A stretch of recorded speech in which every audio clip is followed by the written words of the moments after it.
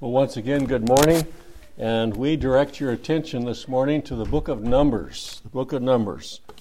It has been amazing for me, and it shouldn't be. I should get used to it, but the messages from Luke, the messages from Numbers, and the messages from Esther all agree. They just dovetail together. Now, I don't call Mike and say, what are you speaking about this time, so I can kind of coordinate that. He shows up and I show up, and oh my goodness. Same Spirit directs His people to come to the same truths of His Word. Well, here in the book of Numbers this morning, we're going to spend some time on the Everlasting Priesthood. The Everlasting Priesthood. What a thought. And it's brought out in form, in typical form. It's type here. It tells us in the book of Numbers chapter 25, and I'd like to read verses 11, 12, and 13. If you read the previous verses up through verse 11, you'll find out that there was a lot of mayhem was going on among the children of Israel, that they had fallen after false gods, worship false gods, allowed Moab to bring in their religion, and things are just in a terrible state. And yet, even among those that are in this terrible state, there are a few that know the truth about the gospel. And they are very defensive about it. They're going to defend the gospel. They're going to preach the gospel. They're going to declare the gospel, even in all the mayhem. And they could have very easily been carried off. But the Holy Spirit will not allow us to be carried off. We must speak out for the Word, for God. And here in verse 11 it says, Phinehas. Now he is a grandson of Aaron. And he's going to be in line to be high priest. Phinehas, the son of Eleazar, the son of Aaron, the priest, hath turned my wrath away from the children of Israel, while he was zealous for my sake among them, that I consume not the children of Israel in my jealousy. Now we're going to find out that there were 24,000 people consumed by the wrath of God over this incident, but not all Israel. All right, verse 12. Wherefore say, Behold, I give unto him my covenant of peace. I wish I could grasp all that's in that verse, but we'll try to get a little. And then verse 13, and he shall have it. He shall have peace. And his seed after him, even the covenant of an everlasting priesthood, because he was zealous for his God, and made an atonement for the children of Israel. Now, when it comes to zealous and atonement and work in putting away sin, these people, the priests, high priest or lower priest, could only do that in typical form. They could not do it in reality, because we find that there is only one that can put away sin. And that is the Lord Jesus Christ. That was what his purpose was in the covenant of grace, and he carried it out, and he has put away sin. But these people spoke about it, and we find that even the Lord Jesus shares with us, as the Holy Ghost does here in this passage of Scripture, that there are types and shadows and pictures that are brought out in the Scripture to share with us, even to those people in the Old Testament, that all the truths of the gospel was evident to them too. Now, many of them had nothing to do with it, but there were those that we read about that had been given another spirit. And those that had been given another spirit did not argue with God about what God had to say. Keep your finger here, and I would like to go over and read one verse of Scripture in the book of Hebrews chapter 7. Now, we're going to be in the book of Hebrews chapter 7 a little bit later, but I want to read one verse of Scripture that shares with us that the reason that these people could not continue in an everlasting priesthood by themselves is evident here in the book of Hebrews, is brought out by the Holy Spirit as he gave the words to the author of the book of Hebrews, the Apostle Paul. And in Hebrews chapter 7, verse 23, we read these words, And they truly were many priests. Now that's an understatement. There truly were many priests.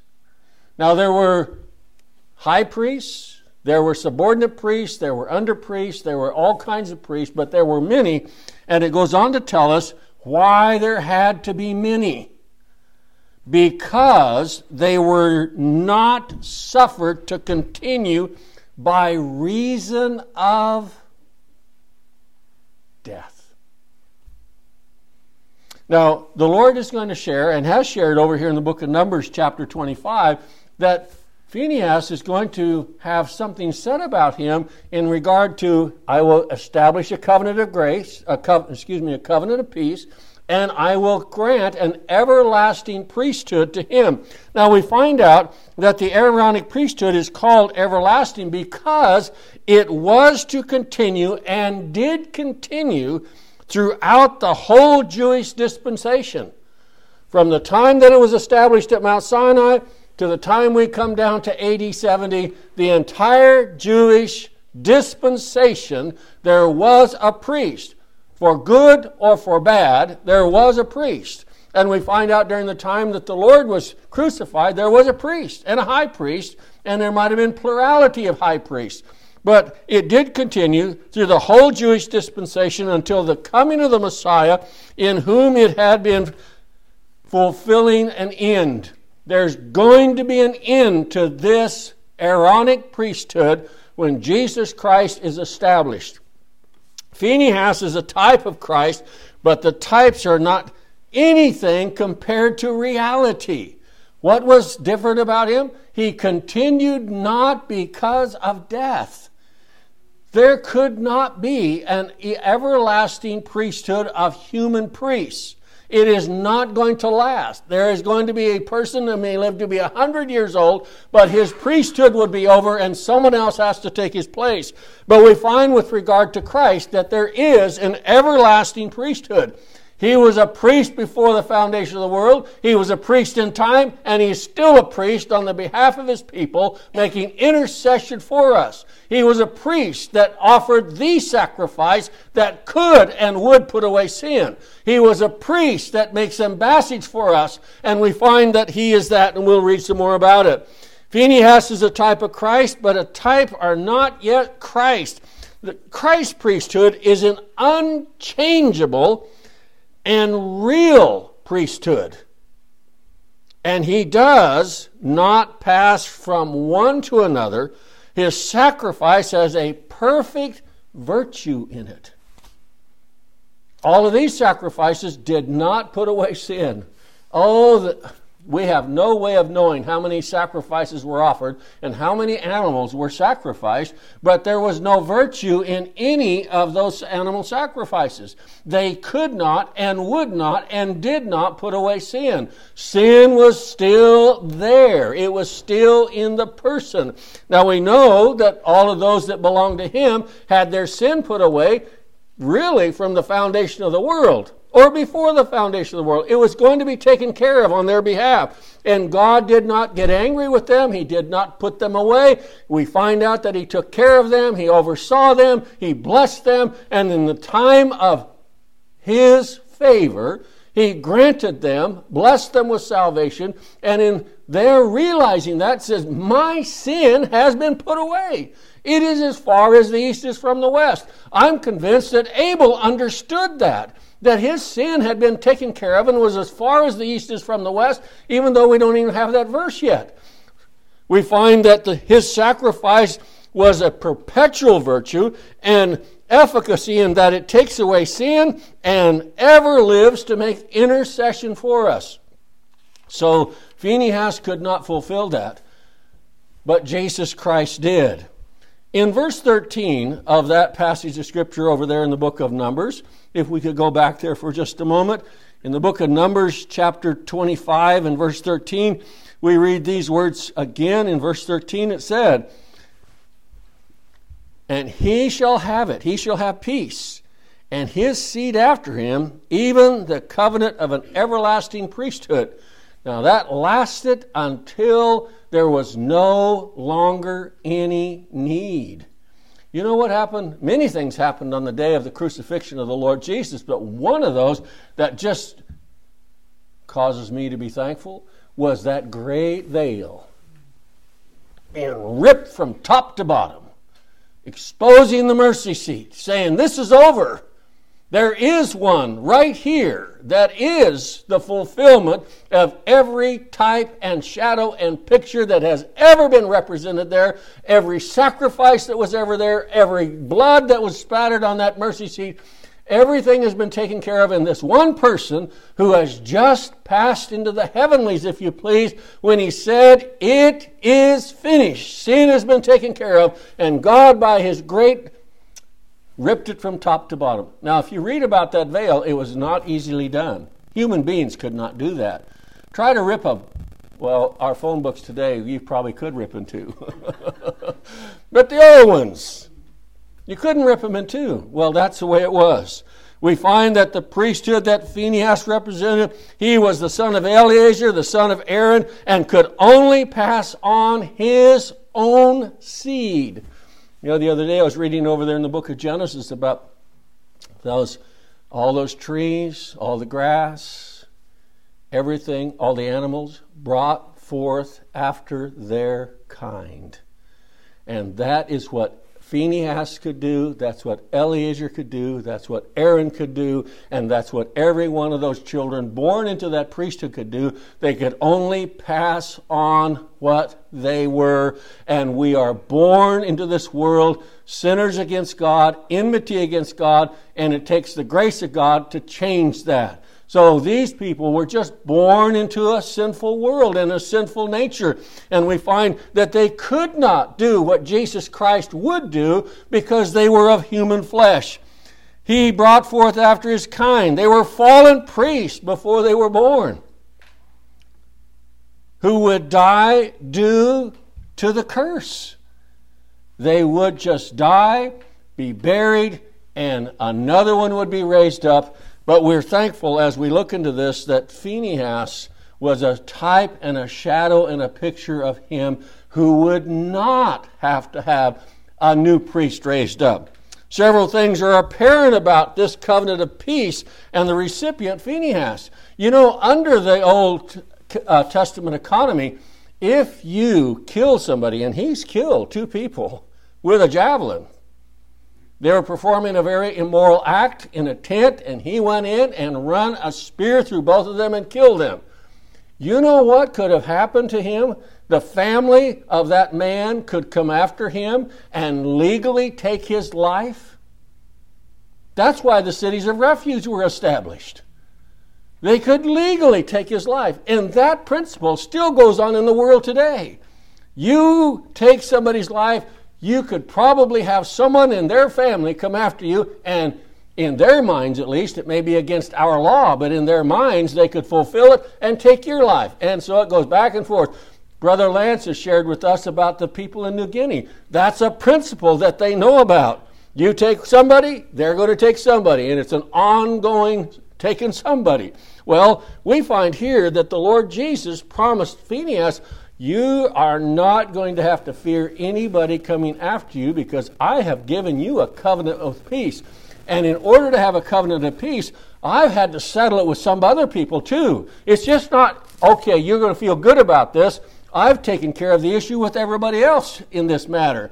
Isn't it wonderful that when Jesus Christ went to the cross, he took care of it for everybody else that would be opposing us? As we heard, brother, that verse of Scripture in Colossians chapter 2, verse 15, he took care of principalities and powers that were opposed to us. He got involved in every enemy of the church. He just didn't settle it for us. He settled it for all of our enemies, and he settled it for God the Father, God the Son, and God the Holy Spirit.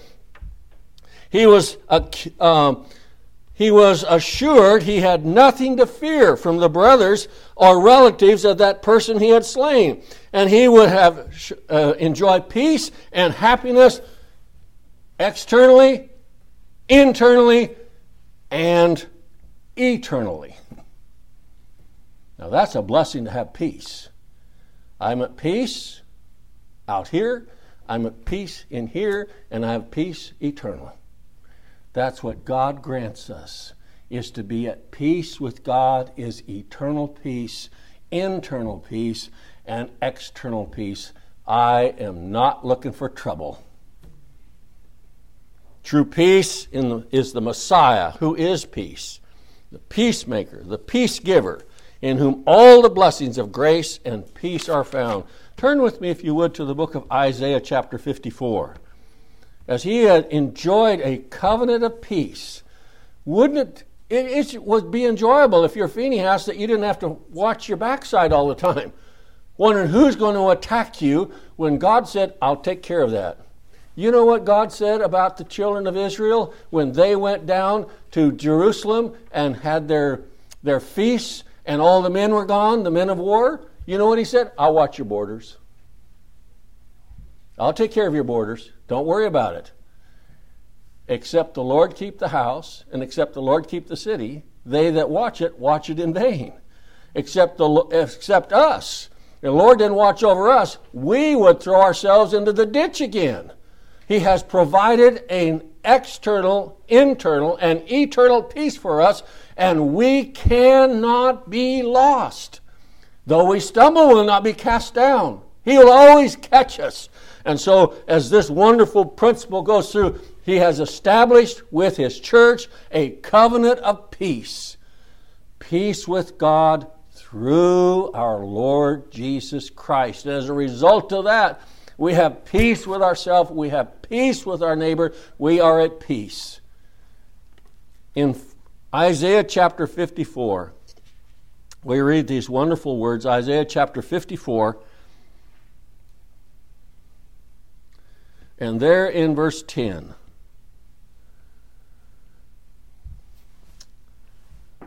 For the mountain shall depart and the hills be removed, but my kindness shall not depart from thee.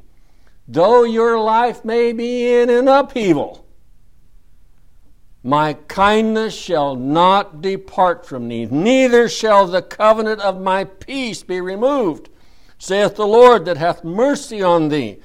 O thou afflicted, tossed with tempest and not comforted, behold, I will lay thy stones with fair colors and lay thy foundations with sapphires. He said, I will build you beautifully.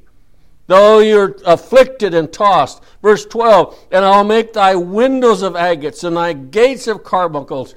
You know, we cannot even imagine what he's speaking about here because of the glory of these stones. This is a glorious thing that he is building. And all thy borders of pleasant stones, and all thy children shall be taught of the Lord, and great shall be the peace of thy children.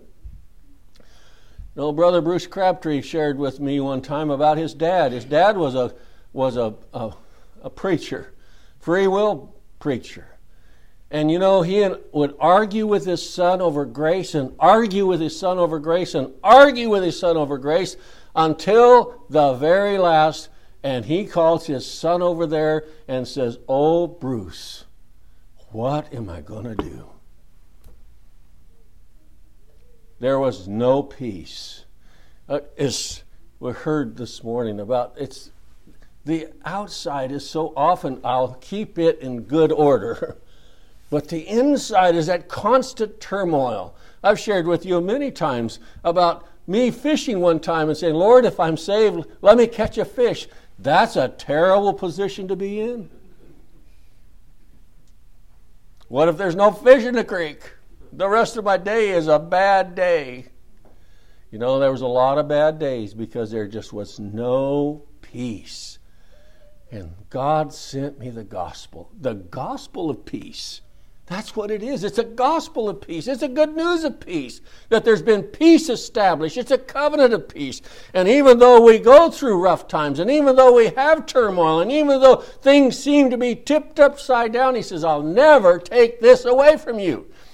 In verse 14, in righteousness shalt thou be established. Thou shalt be far from oppression, for thou shalt not fear, and from terror, for it shall not come near thee. Behold, they shall surely gather together, but not by me. Whosoever shall gather together against thee shall fall for my sake. Behold, I have created the smith and that bloweth the coals in the fire, and that bringeth forth an instrument for his work, and I have created the waster to destroy. No weapon that is formed against thee shall prosper. What does that mean? You cannot find any fault in God's elect because God is justifier. He has justified, and He will not allow that to slip. And every tongue that shall rise against thee in judgment thou shalt condemn. This is the heritage of the servants of the Lord, and their righteousness is of me, saith the Lord. And the church says, amen. I'm thankful that it's His righteousness, because my righteousness is as filthy rags, but His righteousness is absolute perfection, and by it He has granted to me a covenant of peace. I have peace with God through the Lord Jesus Christ. He's established that peace. In fact, we find out that covenant of peace is mentioned in the book of Romans. Turn with me, if you would, to Romans chapter 10. Romans chapter 10, there in verse 15. Romans chapter 10 and verse 15. In that list of things that has so often been used as the Roman road. You know, if you break into a passage of Scripture that's not even talking about that, and you use that for your text, you have a poor context. You have to look at the whole thing. And if you look at the whole section of chapter 10, you'll find out, oh, God has this in order, and this is going to be in order. Let all things be done decently and in order. Go through the context. Well, in part of that, and I'm not going to take time to read it all, but in verse 15 it says, and how shall they preach except they be sent? As it is written, how beautiful are the feet of my Savior, the Lord Jesus Christ, that preach the gospel of peace and bring glad tidings of good things. The gospel of peace. There is a covenant of peace that God has established in Christ Jesus that is passed on to every one of His children. It is a covenant that He's established. I will keep this covenant. It will not be revoked. Even though they do things like we find out all of the people throughout the Old Testament and the New Testament, believers did, and we know about ourselves, I will not take away this covenant of peace. He has spoken of it in the shadow and picture in the Levitical priesthood, but He is far superior. Now, in Bible history, we find that there's another that is spoken of besides the Levitical priesthood, and that's the priesthood where we want to go. You know, we're going to read a passage in the book of Hebrews that says there's no place in the Old Testament that said the Messiah was coming through the Levitical priesthood. And you know what the church says after they found that out? Hallelujah. Hallelujah. He is not of the Levitical priesthood. He is of a tribe that there's no mention of any priest until we begin looking about the covenant of grace. And in the covenant of grace, we find out that there is a priest. Read with me over in the book of Genesis, if you would. This is a verse of Scripture that we want to look at. Genesis chapter 14. In Genesis chapter 14, there is a mention of a priest who is a king and a priest. He's a combination. Now, he just crops up. Where is he before this? Well, when we get to the book of Hebrews, we find out he's always been before us. Here is a priest in Genesis chapter 14, verse 18. Genesis chapter 14 and verse 18. Here is someone that just pops up in history. I'm thankful that continues on. That he just pops up. When there's a lost sheep of the house of Israel, and they've come to the point that God said, it is my time of love with them, and I'm going to save them. Now, in order to do that, He is going to coordinate the gospel getting to them.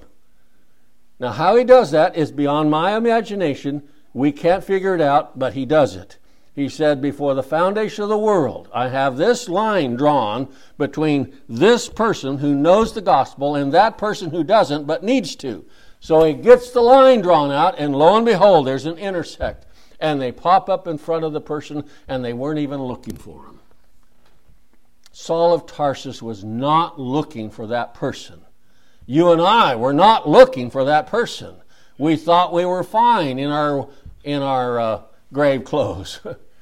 And yet, somewhere, God has it determined, just as he did with the woman at the well, I must needs go to that well, because there's someone there that I have loved from eternity, and I need to acquaint her with the gospel of peace.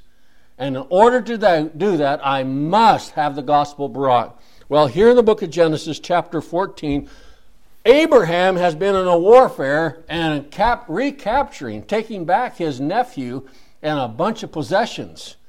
And lo and behold, a man by the name of Melchizedek pops up in his life. Now, I don't know if he had knowledge of this man before, or this is the first time. It doesn't tell us. But I know this, that the person that this man represents, Melchizedek, and probably he is the pre-incarnate Christ, pops up in Abraham's life, and it tells us this description. And Melchizedek, king of Salem. Now we get the word Jerusalem from that. He's the king of peace. Brought forth bread and wine. Now what does that represent? Are they just going to have a breakfast there? Now, they had bread and they had wine, but this certainly represents the gospel of Jesus Christ, broken body, shed blood. The gospel of Jesus Christ is declared by this man Melchizedek, who is a king. And it goes on to tell us here, and he was the priest of the Most High God. What a person. What credentials. What a statement. Out here in the desert, out here where Abraham is fighting for his nephew's life and recaptured him and brought him back. And it tells us, and he blessed him and said. Now, who can really bless? We say, may God bless you. But, we can't invoke that. We can't command it. But here was somebody that blessed Abraham and said, blessed be Abram of the Most High God. Now this is God's credentials, possessor of heaven and earth. That's the Most High God. And verse 20, and blessed be the Most High God, which hath delivered thine enemies into thy hand, and he gave him tithes of all. You know what that says? He had the utmost respect for this person. He had the utmost respect for his position, that he was king of Salem and priest of the Most High God. And he went away blessed. Now, turn with me, if you would, in the Psalms. Brother Lauren read this just this morning in Psalm 110. Psalm 110. We have a priest mentioned by the name of Melchizedek. And in Psalm 110, verse 4, Psalm 110 and verse 4, we have him brought up again. Psalm 110, verse 4, it says, the Lord has sworn and will not repent. I've asked a number of people recently, do you believe God can change? And the answer has been, well, of course. He can change. That's why I pray. I said, what? I don't pray to... I think I used to pray to change God's mind. That's what most prayer chains are. If we can get enough people praying, we can get God to change his mind on this. And what a piddly, insignificant, foolish God we have if that's the truth. We have nothing. if God can change. But the Scriptures are so clear on this that God does not change. And we have a verse of Scripture that says as a result of God not changing, He won't change His mind about His people.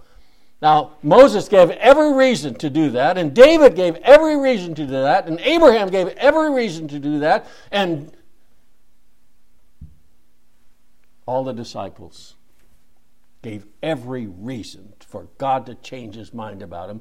But He had a promise made and a covenant of peace. And He says, I will not change my mind because I've loved them with an everlasting love. They are foolish people. They are descendants of Adam. And that's the reason I have a covenant of grace and a covenant of peace and a priest that will take care of the problem. So He will not change His mind. He says, the Lord has sworn and will not repent. Will not change. Thou art a priest forever. That eternal, everlasting priesthood that was mentioned to Phinehas as a blessing, it lasted down till that temple was taken from one brick to another, one stone from another, and that was all over with, and God would never recognize that religion ever again. He didn't recognize it for peace. He did not recognize it for salvation. He did not recognize it for anything as a type and a shadow and a picture of the real. But when the real was here, there's no longer any need for the type or the shadow or the picture. I don't need the picture of my food on my table when I have the food show up. I may look at that picture on the menu and say, that looks good, I'll have that. But I don't want the menu after the food shows up. And Jesus Christ showed up, and there's no longer any reason whatsoever for the types, the shadows, and the pictures. Do away with it. Make sure it's no longer could be an idol for anybody. You know, the Wailing Wall was supposedly part of that old temple, and guess what? Americans go over there today, and blah, blah, blah. They're at holy ground. No, holy ground is at Jesus Christ and nowhere else in this world.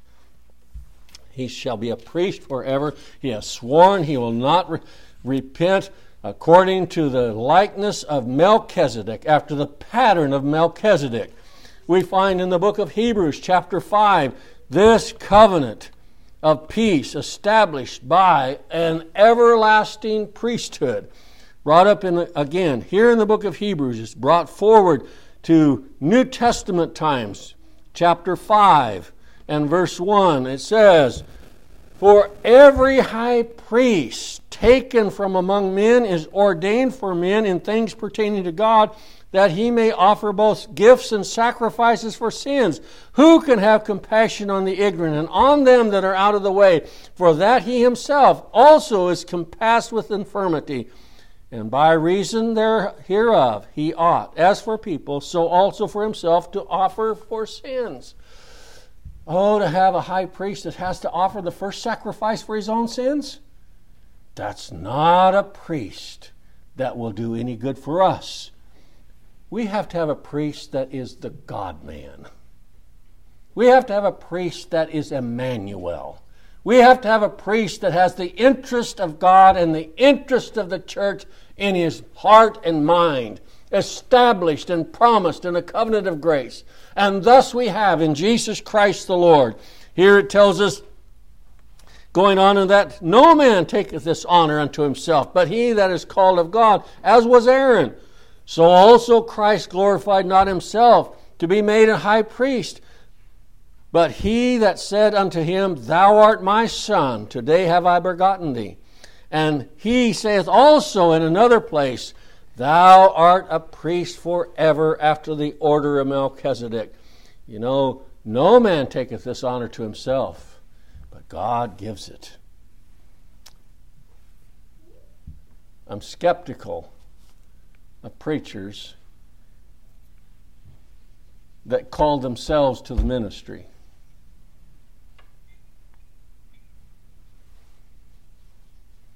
When I spent about that much time in Bible school, I used to talk to those young guys that are going to be preachers. And why are you here? Why do you want to study here? And one of them sticks out in my mind. Well, becoming a doctor takes too long. Becoming a lawyer takes too long. I'm going to be a preacher and I can make the same amount of money. Enough said. And I didn't even know the gospel.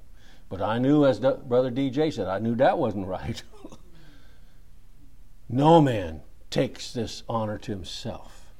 And you know what? Left to ourselves, we would never, ever choose salvation. We'd say, no thanks. We're thankful for a God that has an orderly covenant of grace that's ordered and sure, and He will carry it out and save all His people from their sins. So we have, again, this is mentioned in verse 6, and he says also in another place, we just read that in the Psalms, Thou art a priest forever after the order of Melchizedek, who in the days of his flesh, when he had offered up prayers and supplications, this is Christ, with strong crying and tears unto him that was able to save him from death, and he was heard in that he feared. Though he were a son, yet he learned obedience by the things which he suffered. Can you explain that about Jesus Christ? I cannot explain it about Jesus Christ, but I know He went through every bit of that. All right, join me if you would in chapter 6 of the book of Hebrews. Hebrews chapter 6 and verse 13. Hebrews chapter 6 and verse 13. It says here, For when God made promise to Abraham, because he could swear by no greater, he sware by himself. Hebrews chapter 6 verse 13. Saying, Surely blessing I will bless thee, and multiplying I will multiply thee. And so after he had patiently endured, he obtained the promise. For men verily swear by the greater, and an oath for confirmation is to them an end of strife. Wherein, God willing more abundantly to show unto the heirs of promise the immutability of His counsel, confirmed it with an oath, that by two immutable things, in which it was impossible for God to lie, He might have strong consolation, who have fled for refuge to lay hold upon the hope set before us, which hope we have as an anchor of the soul, both sure and steadfast, and which entereth into that within the veil, whither the forerunner for us entered, even Jesus, made a high priest forever after the order of Melchizedek. How important this man was. What a picture he is. What a type he is. And yet what a reality he is, that in a pre-incarnate form he would come down and visit with a man and bless him with wine and bread and say, I am describing and detailing and bringing to you the gospel of a broken body and shed blood, and you're a priest forever as a result of this. Then we find out, as we travel through the Scriptures, we find out more abundantly more about this great high priest, this one who is king and priest, and this one that Jesus Christ overshadows the type and the shadow with such pictorial declaration. I am a priest forever after the order of Melchizedek. Travel with us just a little further to chapter 7 of the book of Hebrews. This whole chapter is just filled with thoughts about Melchizedek. Verse 1, For this Melchizedek, king of Salem, priest of the Most High God, who met Abraham, returning from the slaughter of the kings, and blessed him. You know, here, when we find reference to this, we find him called Abraham. When we're over in the Old Testament, he's called Abram at that time. Now we have his full name. We have Abraham. And then it says, To whom also Abraham gave a tenth part of all, first being by interpretation king of righteousness, and after that also king of Salem, which is king of peace. What a description we have of the person who actually can take care of the problem and grant to us a covenant of peace and be a priest for us that will appear before God on our behalf. Not only is he the priest, but he is also the offering. He offered himself, an offering of sweet-smelling savor to the Father. This transaction is on our behalf, but it is really presented to God. That's the one that needs to have the offering made for. We are the recipients of it. But God Almighty is the offended party, and He is the only one that can really appreciate what's going on that cross, and as a result of that, grant unto us everlasting life. God the Father is the one that this sacrifice is made for. And it is what God said in the 53rd chapter of the book of Isaiah, I saw the travail of His soul, and I'm satisfied. And as a result of that, the church is at peace with God. We have an everlasting high priest who ever liveth to make intercession for us. You know, I'm not sure that he ever says a word. I can just see him when accusations are brought up. Look at my hands and my feet. Now, if he says more, hallelujah. That's what he said to Thomas. Look at my hands and my feet. And you know what Thomas said then? My Lord and my God. You endured all that for me.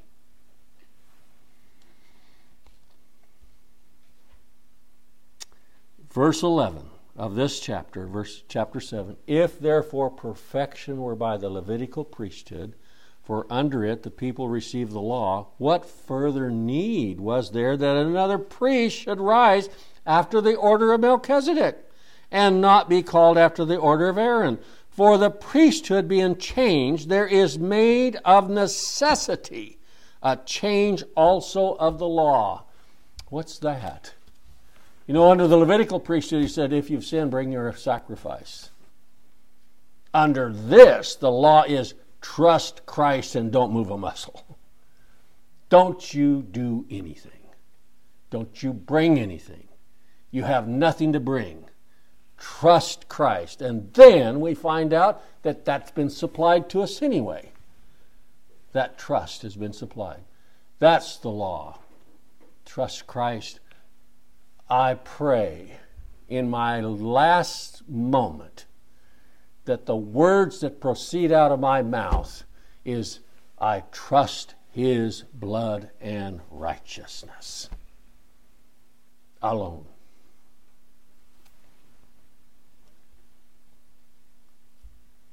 Verse 13, for he of whom these things were spoken pertaineth to another tribe, of which no man giveth attendance at the altar. For it is evident that our Lord sprang out of Judah, of which tribe Moses spake not concerning the priesthood. And it is yet far more evident, for that after the similitude of Melchizedek there ariseth another priest.